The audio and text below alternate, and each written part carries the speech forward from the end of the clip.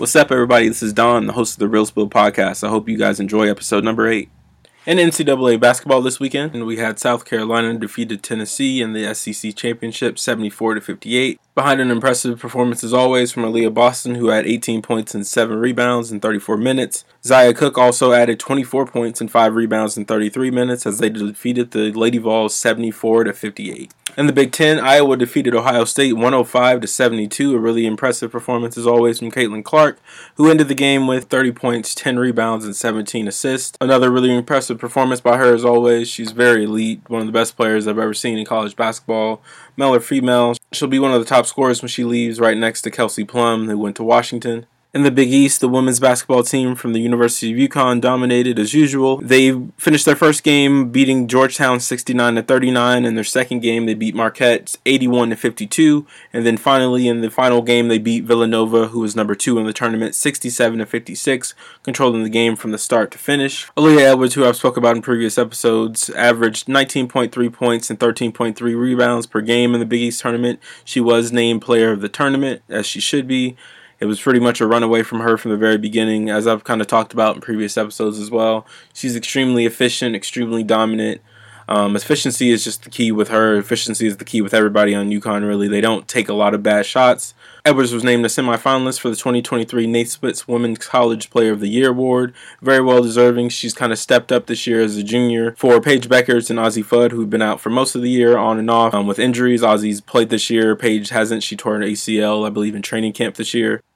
I did submit a ballot for the starting 5 fan vote this year. At point guard, I have Nika Mull from UConn, Zia Cook at shooting guard from South Carolina, Haley Jones, one of the most consistent players in all of college basketball for the last 4 years at Stanford, Anissa Morrow from DePaul, who's just a scoring machine, and then finally Aaliyah Boston from South Carolina at center, who we spoke about previously.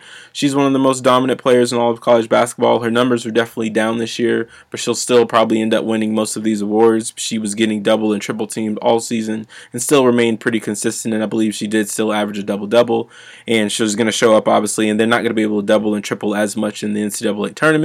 So she'll see a lot of one-on-one action and a lot more points and production out of her in the tournament. In men's college basketball this week, a few coaching decisions were made. Jim Boeheim at Syracuse is officially out as Syracuse head coach after 47 seasons. He won 1,015 and 441 as the head coach of Syracuse. An absolute legend. He's already a Hall of Famer. After they lost in the ACC tournament this week, he did hint at retirement, but said it would ultimately be the team and university's decision. So about 3 hours later, the decision did come down, so he's officially out as Syracuse head coach.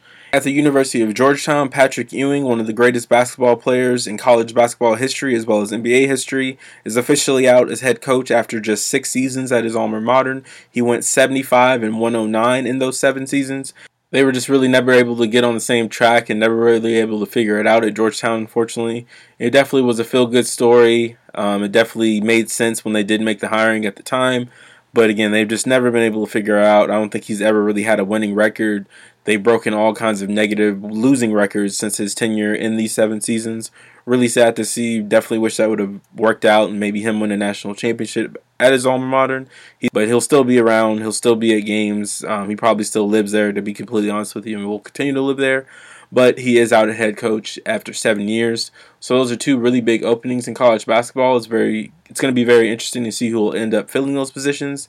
Those kind of positions, obviously Jim Boeheim being there for 47 seasons, and then Patrick Ewing being there for 7 seasons after retirement of a previous coach, doesn't actually happen very often. So there'll be some pretty big names, I'm sure, that will fill these spots. Not just anybody off the streets and not just a grad assistant coach. You don't really just hire anybody at these kind of programs with all the history and championships and winnings that they have. So it'll be very interesting in the offseason to see what they do with these positions. And going forward, hopefully they'll have some success at Syracuse and Georgetown. University of Texas head coach Steve Sarkisian was asked about the quarterback battle this upcoming season. He said, "I'm not worried about who's going to be on the cover of what magazine this week. Quinn has an entire year head start, but I don't want to hold Arch back. I want to see how far he can take this thing and see what it can look like." So it definitely sounds like they're leaning towards eventually starting Arch at some point this season, if not definitely next season. So we might see another transfer out of Quinn Ewers, which is very interesting as he was the number 1 overall recruit 2 years ago. He was at Ohio State for 1 year, essentially 1 semester, and decided to transfer out. He wasn't going to win the starting quarterback position over C.J. Stroud. it just wasn't going to happen, which kind of tells you about the kind of player he is and also where he was at that time. He did have a really good first year, though, at Texas. Arch looks really good. He will eventually be probably pretty elite, but I don't think he is better than Quinn at this exact moment. I think he should take at least half the season, if not this entire year, for Quinn's sake. But either way, one of these kids is going to end up back in the transfer portal at some point and going to a different school, because Quinn will definitely need a third year, in my personal opinion, unless he just kills it this year. And then Arch will have his full 4 years of eligibility, including this year, if he does not eventually redshirt. So 247 Sports released their best coaches in college football list. They named 9 coaches that they felt to be the best 9 coaches in all of college football. We'll start off with number 9, Luke Fickell. That's fair. Good coach. Had some time at Ohio State. Had some time at Cincinnati. Very successful generally everywhere he's gone. Eventually, he probably will be someone that ends up in the NFL or at one of these major universities. Not that Wisconsin isn't a major university, but one of the top 5-6 schools in all of the country consistently yearly. He probably will end up in one of those jobs at some point. Number 8, Kyle Whittingham, same thing. Really successful the last few years at Utah. Some 11-2 seasons, some 11-3 seasons. 11 wins is impressive no matter how you do it. Did end up defeating USC and kept them out of the college football playoff, so I do appreciate them for that, certainly. Number 7 was USC head coach Lincoln Riley. Very fair, really good coach, really good recruiter. I don't think he's necessarily a winner. I think he's more of a recruiter than a winner. The product on the field doesn't necessarily represent what he gets in recruitment and all the time, in my personal opinion. Number 6 is Ryan Day, my head coach of the Ohio State University. When we talk about the names that are in front of him, one specifically being number 5, which is Brian Kelly at LSU. I don't see how Brian Kelly's resume is really too much more impressive than Ryan Day's. We've made it to the college football playoff at least 3 out of 4 years that Ryan Day has been the coach. He obviously didn't have the greatest year his first year at LSU, but some recruitment and some time, we'll see how that pans out. Dabo Swinney, very fair. He's been pretty consistent over the last few years. They have struggled a little bit at Clemson. They're still getting top recruits. They're still top 10, 15 recruitment classes every year, so I think they will rebound and be a lot better this year. Number 3, I have a hell of an issue with, which is Jim Harbaugh. He's quite literally never done anything from the University of Michigan. He's beat us the last 2 years, being Ohio State, of course, and I respect that. I hate that. It definitely will not happen again in 2023 this year. Some of those games have been absolute fluke games, but he's gotten to the college football playoff, and every time he gets there, he does the same thing as Brian Kelly. They usually get smacked. They got beat by 2CU this year, which was a hell of an upset. A lot of people weren't expecting that. I'm pretty upset that happened because I wanted Ohio State to rematch them from the last game of this college football year in the championship, which would have been probably the highest rated college football playoff championship game ever if it was Michigan and Ohio State. That would be insane. Everybody would have been interested in that. I think he's way too high, though, on this list. They were thinking about firing this man before this season, so please keep that in mind. But hype and recency bias has got him at number 3. Number 2 is Nick Saban, which is just stupid. It's blasphemous, as Stephen A. Smith would say. It makes absolutely no sense. He's the best college football coach in college football until he retires. That just is what it is. Kirby Smart is number 1 on this list. I respect Kirby Smart. Kirby Smart is absolutely amazing. He might end up being the GOAT at some point, but to put him above Nick Saban in 2023, 2022, based on the 2022 season, it makes absolutely no sense. That's absolutely recency bias. If they win 2 or 3 more championships in a row, I still would put Nick Saban up here because he's not dominating Nick Saban's teams. They're not blowing them out. They honestly don't even get a chance to play each other most of the time during the season, which I have a problem with. Nick Saban kind of spoke about that recently as well with the kind of set rivalry games that are going to be every year now in the SEC. Georgia should be on their schedule. I don't care what anyone says. I don't care about the divisional thing. They should have to play Georgia during the regular season if Ohio State has to play Michigan during the regular season. It's only fair. It gives them a bit of a cakewalk, in my personal opinion, to the college football playoff and through the conference championship games if they don't have to play each other before that game. So, again, number 2 is Nick Saban, and number 1 they have on their list is Kirby Smart, which I definitely don't agree with, as Nick Saban is still, until he retires, the best coach of all time and still the best college football coach currently. Some other news in college football this week. The University of Clemson has unveiled the Clemson Athletic Branding Institute, or the CAB as they call it. It's the first dedicated facility for the student-athlete branding and NIL education. So they're pushing this as an educational platform and space for these student athletes when it comes to this NIL money. It's very interesting. The building is a 12,000 square feet building, 2 stories, and attached to the west end of the school's Poe indoor facility. So it's just right off from the football facility, essentially. I don't take a lot from this. I think it is very interesting. I think they're just the first of many that will end up doing this. I see Alabama doing it. I see Texas doing it. I see Ohio State. I see Georgia, Florida. The teams with the biggest pockets, they're going to end up doing very similar things, following suit to what the University of Clemson has done this week by opening up the very first NIL facility for quote-unquote education of NIL branding. It was a really busy week this week in the NBA. It started with Sunday's primetime game between the Phoenix Suns and the Dallas Mavericks, which ended with the Phoenix Suns defeating the Dallas Mavericks 130 to 126. An amazing high-scoring game all the way around. Kevin Durant finished with 37 points and 7 rebounds. Devin Booker finished with 36 points, 10 assists, and 5 rebounds. Chris Paul had 11 points, 7 rebounds, and 6 assists. DeAndre Ayton had 9 points and 16 rebounds. For the Mavericks, Kyrie finished with 30 points, 7 rebounds, and 4 assists. Luka Doncic had 34 points, 4 assists, and 9 rebounds. Tim Hardaway Jr. came up big as well with 21 points. He really kept them in this game, as well as Christian Wood, who had 17 throughout some stretches where Luka and Kyrie weren't necessarily hitting shots and keeping up with the Suns.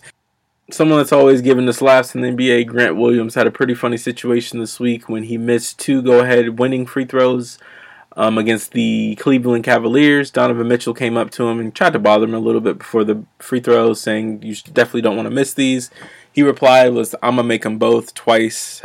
Just a hell of a meme, a hell of a moment at this point. He did go ahead and miss both free throws. They ended up going to overtime, in which they lost the game. Again, Grant Williams, everything he does generally on and off the court is hilarious to me personally. He's an okay player, but again, he just provides a lot of hilarious moments when he talks. So he did, again, miss both of those free throws, and they ended up losing the game because of that, because they ended up going to overtime and could not close the deal. 42-year-old, 20-year NBA vet Udonis Haslem announced this week that he will officially retire at the end of the season no matter how it ends. He says, I'm done no matter what happens. I gave my contribution. I think at this stage there needs to be another voice for these guys. It's time for somebody to step up and be the voice." I absolutely agree with that. I appreciate everything UD's always done for the Miami Heat as a Miami Heat fan. An absolute legend down there. 3 NBA championships. A Miami University legend. A Miami-Dade County legend. He's definitely going to get his number retired. The only other person with more seasons with one individual team is Dirk Nowitzki with his 21 seasons with the Dallas Mavericks. So shout out to Udonis Haslem. Congratulations on a great career. A lot of people make fun of him for not playing a lot. A lot of people think he's wasting a roster spot, but his veteran leadership and his direction for the team and his mentality and his toughness is something that is definitely worth the $2 or $3 million that he gets paid every year, and it's definitely worth that roster position. He might obviously end up going into coaching. He's definitely going to have some type of ownership or relationship still with the Miami Heat. When I think about Miami Heat, I think about Pat Riley, I think about Dwayne Wade, and honestly, right after that, you'd have to think about Udonis Haslem. He's been a constant face for the franchise, their longest tenured player ever. One of the longest tenured players, obviously, ever in the entire NBA, again, with 20 seasons with one team. Since last week's episode, Ja Morant was officially suspended by the NBA and the Memphis Grizzlies for 2 to 4 games. It went from 2 originally, and it was later announced that he'll be at least away for 4 games. Since those 2 games that he's missed thus far, they've lost to both the Los Angeles Clippers and the Los Angeles Lakers. There's no timetable currently for his return. He was being investigated by Colorado police earlier this week, and they said they found no illegal wrongdoing, so they won't be charging him with anything for the situation of that he got caught on Instagram Live with a small .380 pistol. A lot of people in sports media have obviously been making comments about this. This has been one of the hottest stories in all of sports and just all of news, period. It's a very sad situation. It's something that hopefully he learns from as one of the young black faces of the league. He has to know better. He has to do better. He has to be able to control his alcohol better. He needs to stay at the hotel and off of social media and in front of cameras when he's on these road trips. It also came out this week that Steven Adams had recently had a players-only team meeting with the Memphis Grizzlies and kind of talked about how their road record was bad, but their home record was pretty good, and how they need to stay honed in and focused on the road so that they can obviously come out with more wins and improve their record and continue to move up in the Western Conference standings. But again, Ja Morant won't be charged by the Colorado police. Something to add to this about Ja Morant as well, the NBA does have a stipulation in their CBA that says if a team If a player was to bring a weapon on the team plane or any kind of team property, which would include, of course, the arena or the plane, especially when you're transferring it from state to state, or if it was in-state, it really doesn't matter for the NBA CBA, that is a minimum and instance 50-game violation. So this is still being investigated by the NBA and the Memphis Grizzlies. So it's very interesting to see how this will end up if he ends up getting suspended 50 games. That's entering his $34 to $40 million contract for next year. He has a ton of sponsorships and a ton of deals that are looming and have just freshly been signed when it comes to his Nike deal, the Powerade deal, his new deal that kicks in next year. As well, again, is his signature shoe with Nike. So that's a pretty big deal. Nike says that they will support him through this process. The Memphis Grizzlies have stood by him through this process, said that they will be here to help him with any help that he personally needs throughout this process to make sure that he's a better person and doesn't get in this kind of trouble again. After the Ja Morant announcement and him being away from the team for, again, at least 4 games, it was later announced as well that Brandon Clark, the power forward, has suffered a season-ending left Achilles tear, so he's going to be out for the season. Steven Adams had received stem cell injections in his right knee. It originally was stated that he'd be reevaluated in 4 weeks, but it came out a few days later that he will also be shut down for the remainder of the regular season. So the injury bug really has affected the Memphis Grizzlies, as well as obviously Ja Morant, their star player, being out for personal issues detrimental to the team, of course. So Memphis has lost those 2 games. Hopefully they don't continue to slip too much in the standings. Their season really does boil down to whether Ja Morant comes back, but without Steven Adams as well as Brandon Clark, who are definitely 2 very pivotal bigs for the Memphis Grizzlies, they're going to need to look at free agency, which is a tough time of the year to be doing that. It's a tough time of the year to find anybody that's going to be substantial or provide quality minutes off the bench or starting. So they don't really have a great chance at this point for an NBA championship. I didn't think they were going to get to the finals this year with or without this jaw situation or these injuries, but this really kind of kills their chances completely at this point of even probably getting out of the first round, although they still will probably have a pretty high seed as they have played well throughout the regular season, especially at home. Some more unfortunate injury news out of the NBA. Jonathan Isaac, power forward for the Orlando Magic, is also out for the remainder of the season. He will need season-ending surgery on a torn left abductor muscle. He had just came off of back-to-back seasons in which he missed 2 years straight of basketball, so he had just recently made a return, so that's really, really sad to see. Lonzo Ball is also contemplating a 3rd knee surgery. He hasn't played 1 game this year with the Chicago Bulls. He again is contemplating a 3rd surgery that can make him miss up to 6 months of basketball. So his next season as well as the remainder of the season aren't really looking the best. Zion Williamson's hamstring tear has also been now reported to be a lot more substantial than it was originally reported, and he won't be evaluated for another 2 to 3 weeks. He may also miss the remainder of the NBA season. Then lastly, Kevin Durant, before his home debut with the Phoenix Suns, he was doing some warm-up drills, which he slipped and twisted his left ankle. He got up, retied his shoes, and did finish the warm-up. He did, though, notice some swelling when he went to the back before the game. They ruled him out for the game, and it's now been said that it was a pretty substantial, a grade 2 sprain, so he could be out for up to 4 to 6 weeks, which would definitely be the end of the regular season. They had been playing amazing since he's got to Phoenix. It's really sad to see this injury, especially when he nursed that MCL injury so well and had came back at what looked to be 100%, was playing amazing basketball. Him and Devin Booker were killing it. Again, they hadn't lost a game. Everybody was thriving. It looked like they had played together for years, everyone was saying.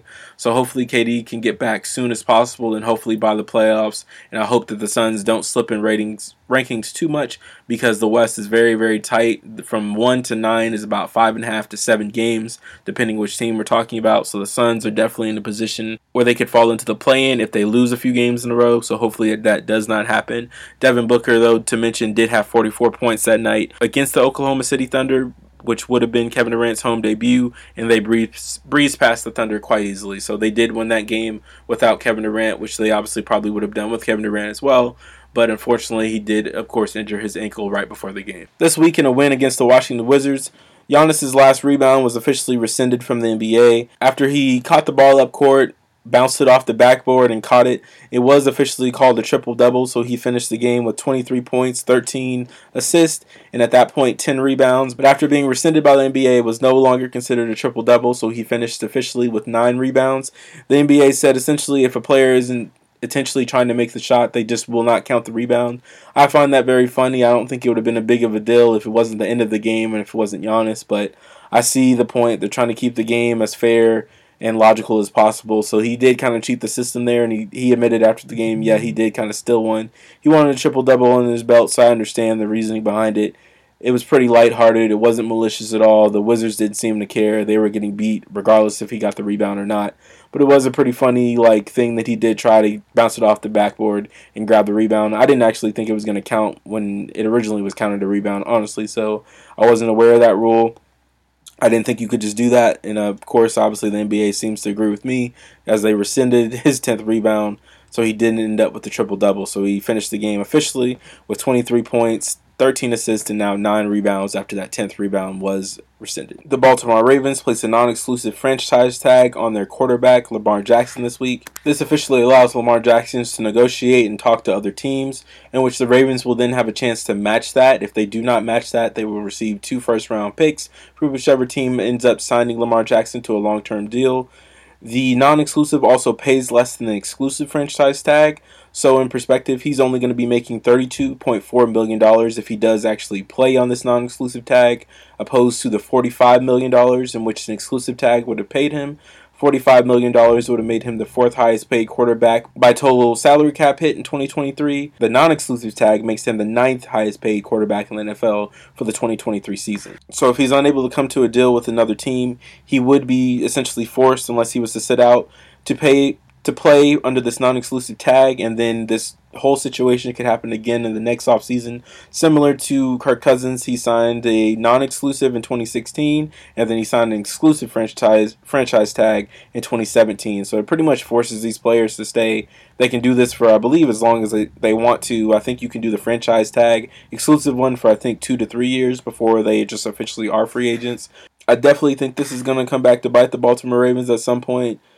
One of the most winning quarterbacks in NFL history through his first 4 or 5 seasons. One of the best rushers in the entire league, quarterback or not. Just an overall franchise player. I don't really understand why they're playing with him so much. I don't know if it's the agent thing. I don't know if it's a black quarterback thing. I don't know if they don't trust him.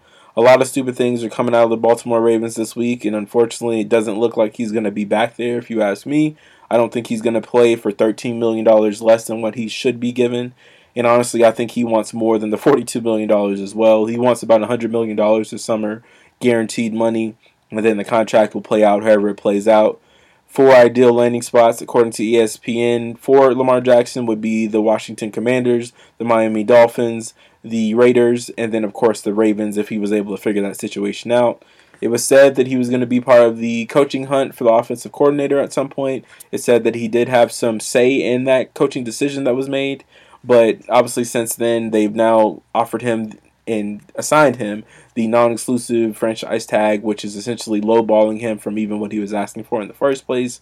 And that puts a player in a very tough position because there's not really much they can do unless the team is willing to let go of draft picks and essentially pay him the contract that he's wanting. And I do believe he does deserve it.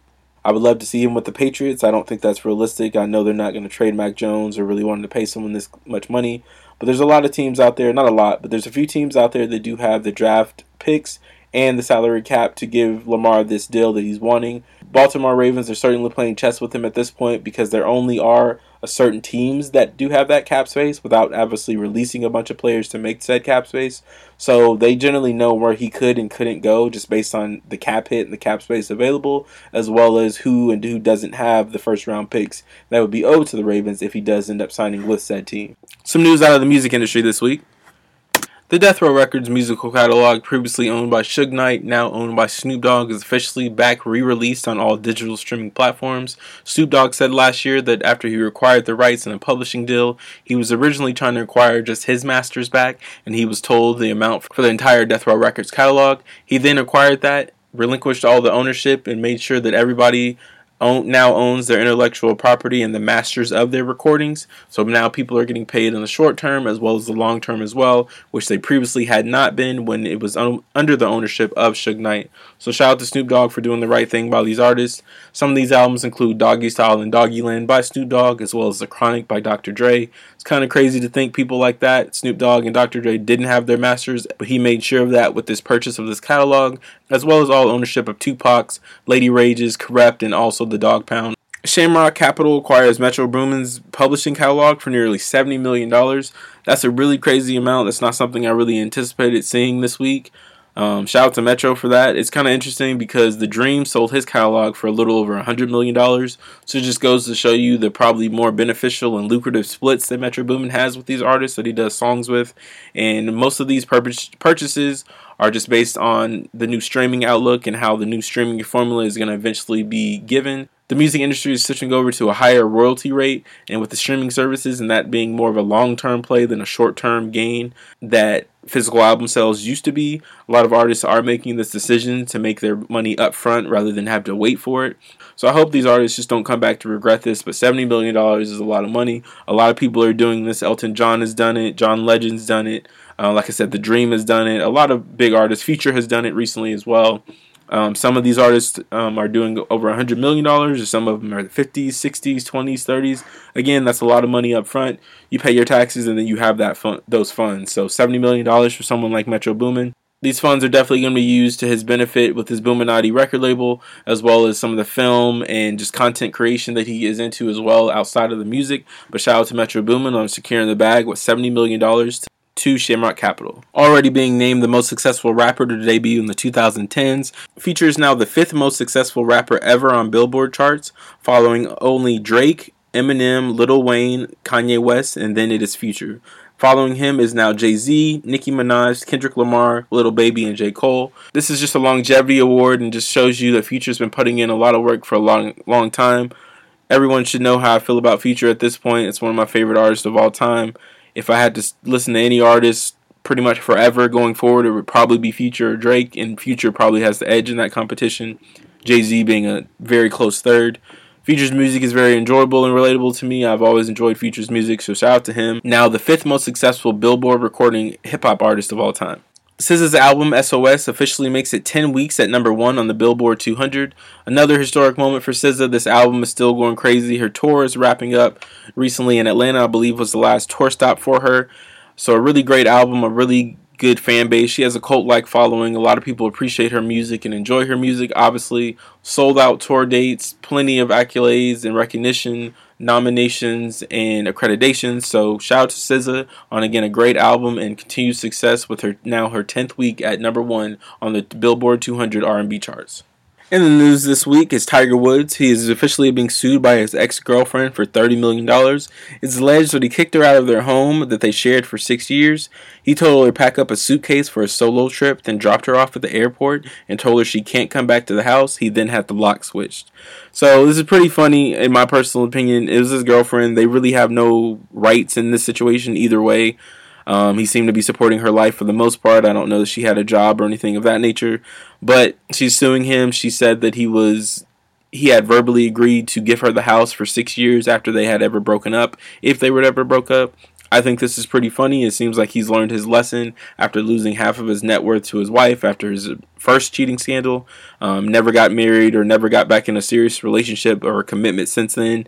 So it's probably a smart idea for him. He has ran his bag all the way back up to being a billionaire. He's not letting go of any more money. He is not giving any more property away. So he literally dropped her off at the airport with her bag and told her she can't come back to the house and change the locks. She states that she provided, quote, valuable service for Woods in exchange for living rent-free. She also claims that the pair had an oral agreement that would have allowed her to stay in the house for 5 years if they ever split. So she was essentially, I guess, homeless. So I don't really know what that situation was post that, but she is officially out. And now he is being sued for $30 million as she feels that she has some rights to the home as well as some of his money. Popular YouTube star Omniana Hellcat has been sentenced to 5.5 years in order to forfeit $30 million in assets, including $6 million in cash, Lamborghinis, Porsches, Bentleys, McLarens, and a portfolio that included more than a dozen properties. He said, "I really didn't know the significance of this crime until I was picked up by the FBI at my home," and he says that I feel like I let everybody down. The company was launched in 2016 and was known under various names,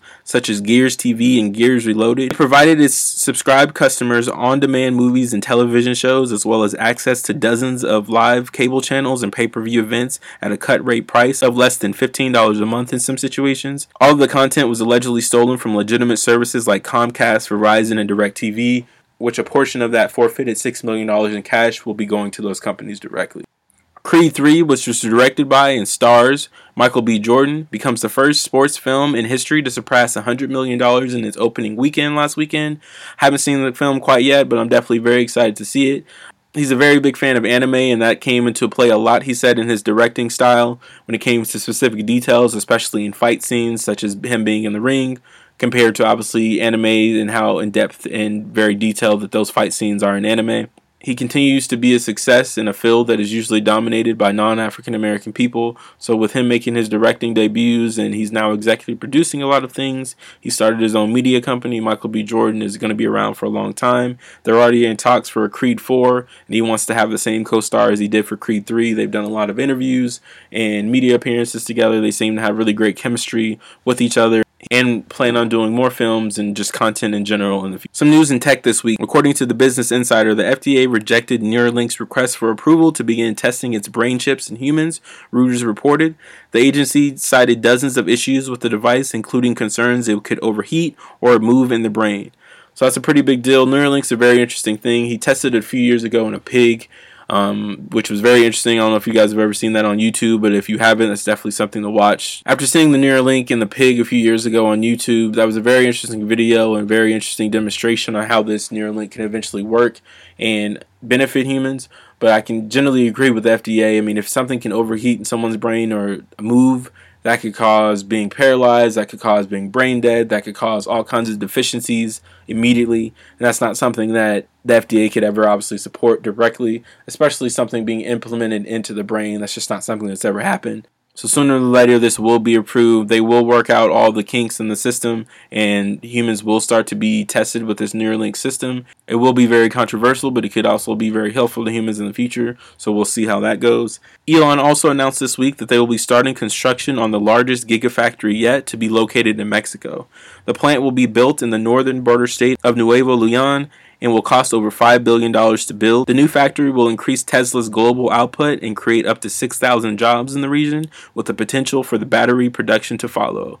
These gigafactories that he speaks about are a key to Tesla's success, and he speaks about their output being higher than anywhere else in the world. Just one single gigafactory produces more lithium batteries than anywhere else combined.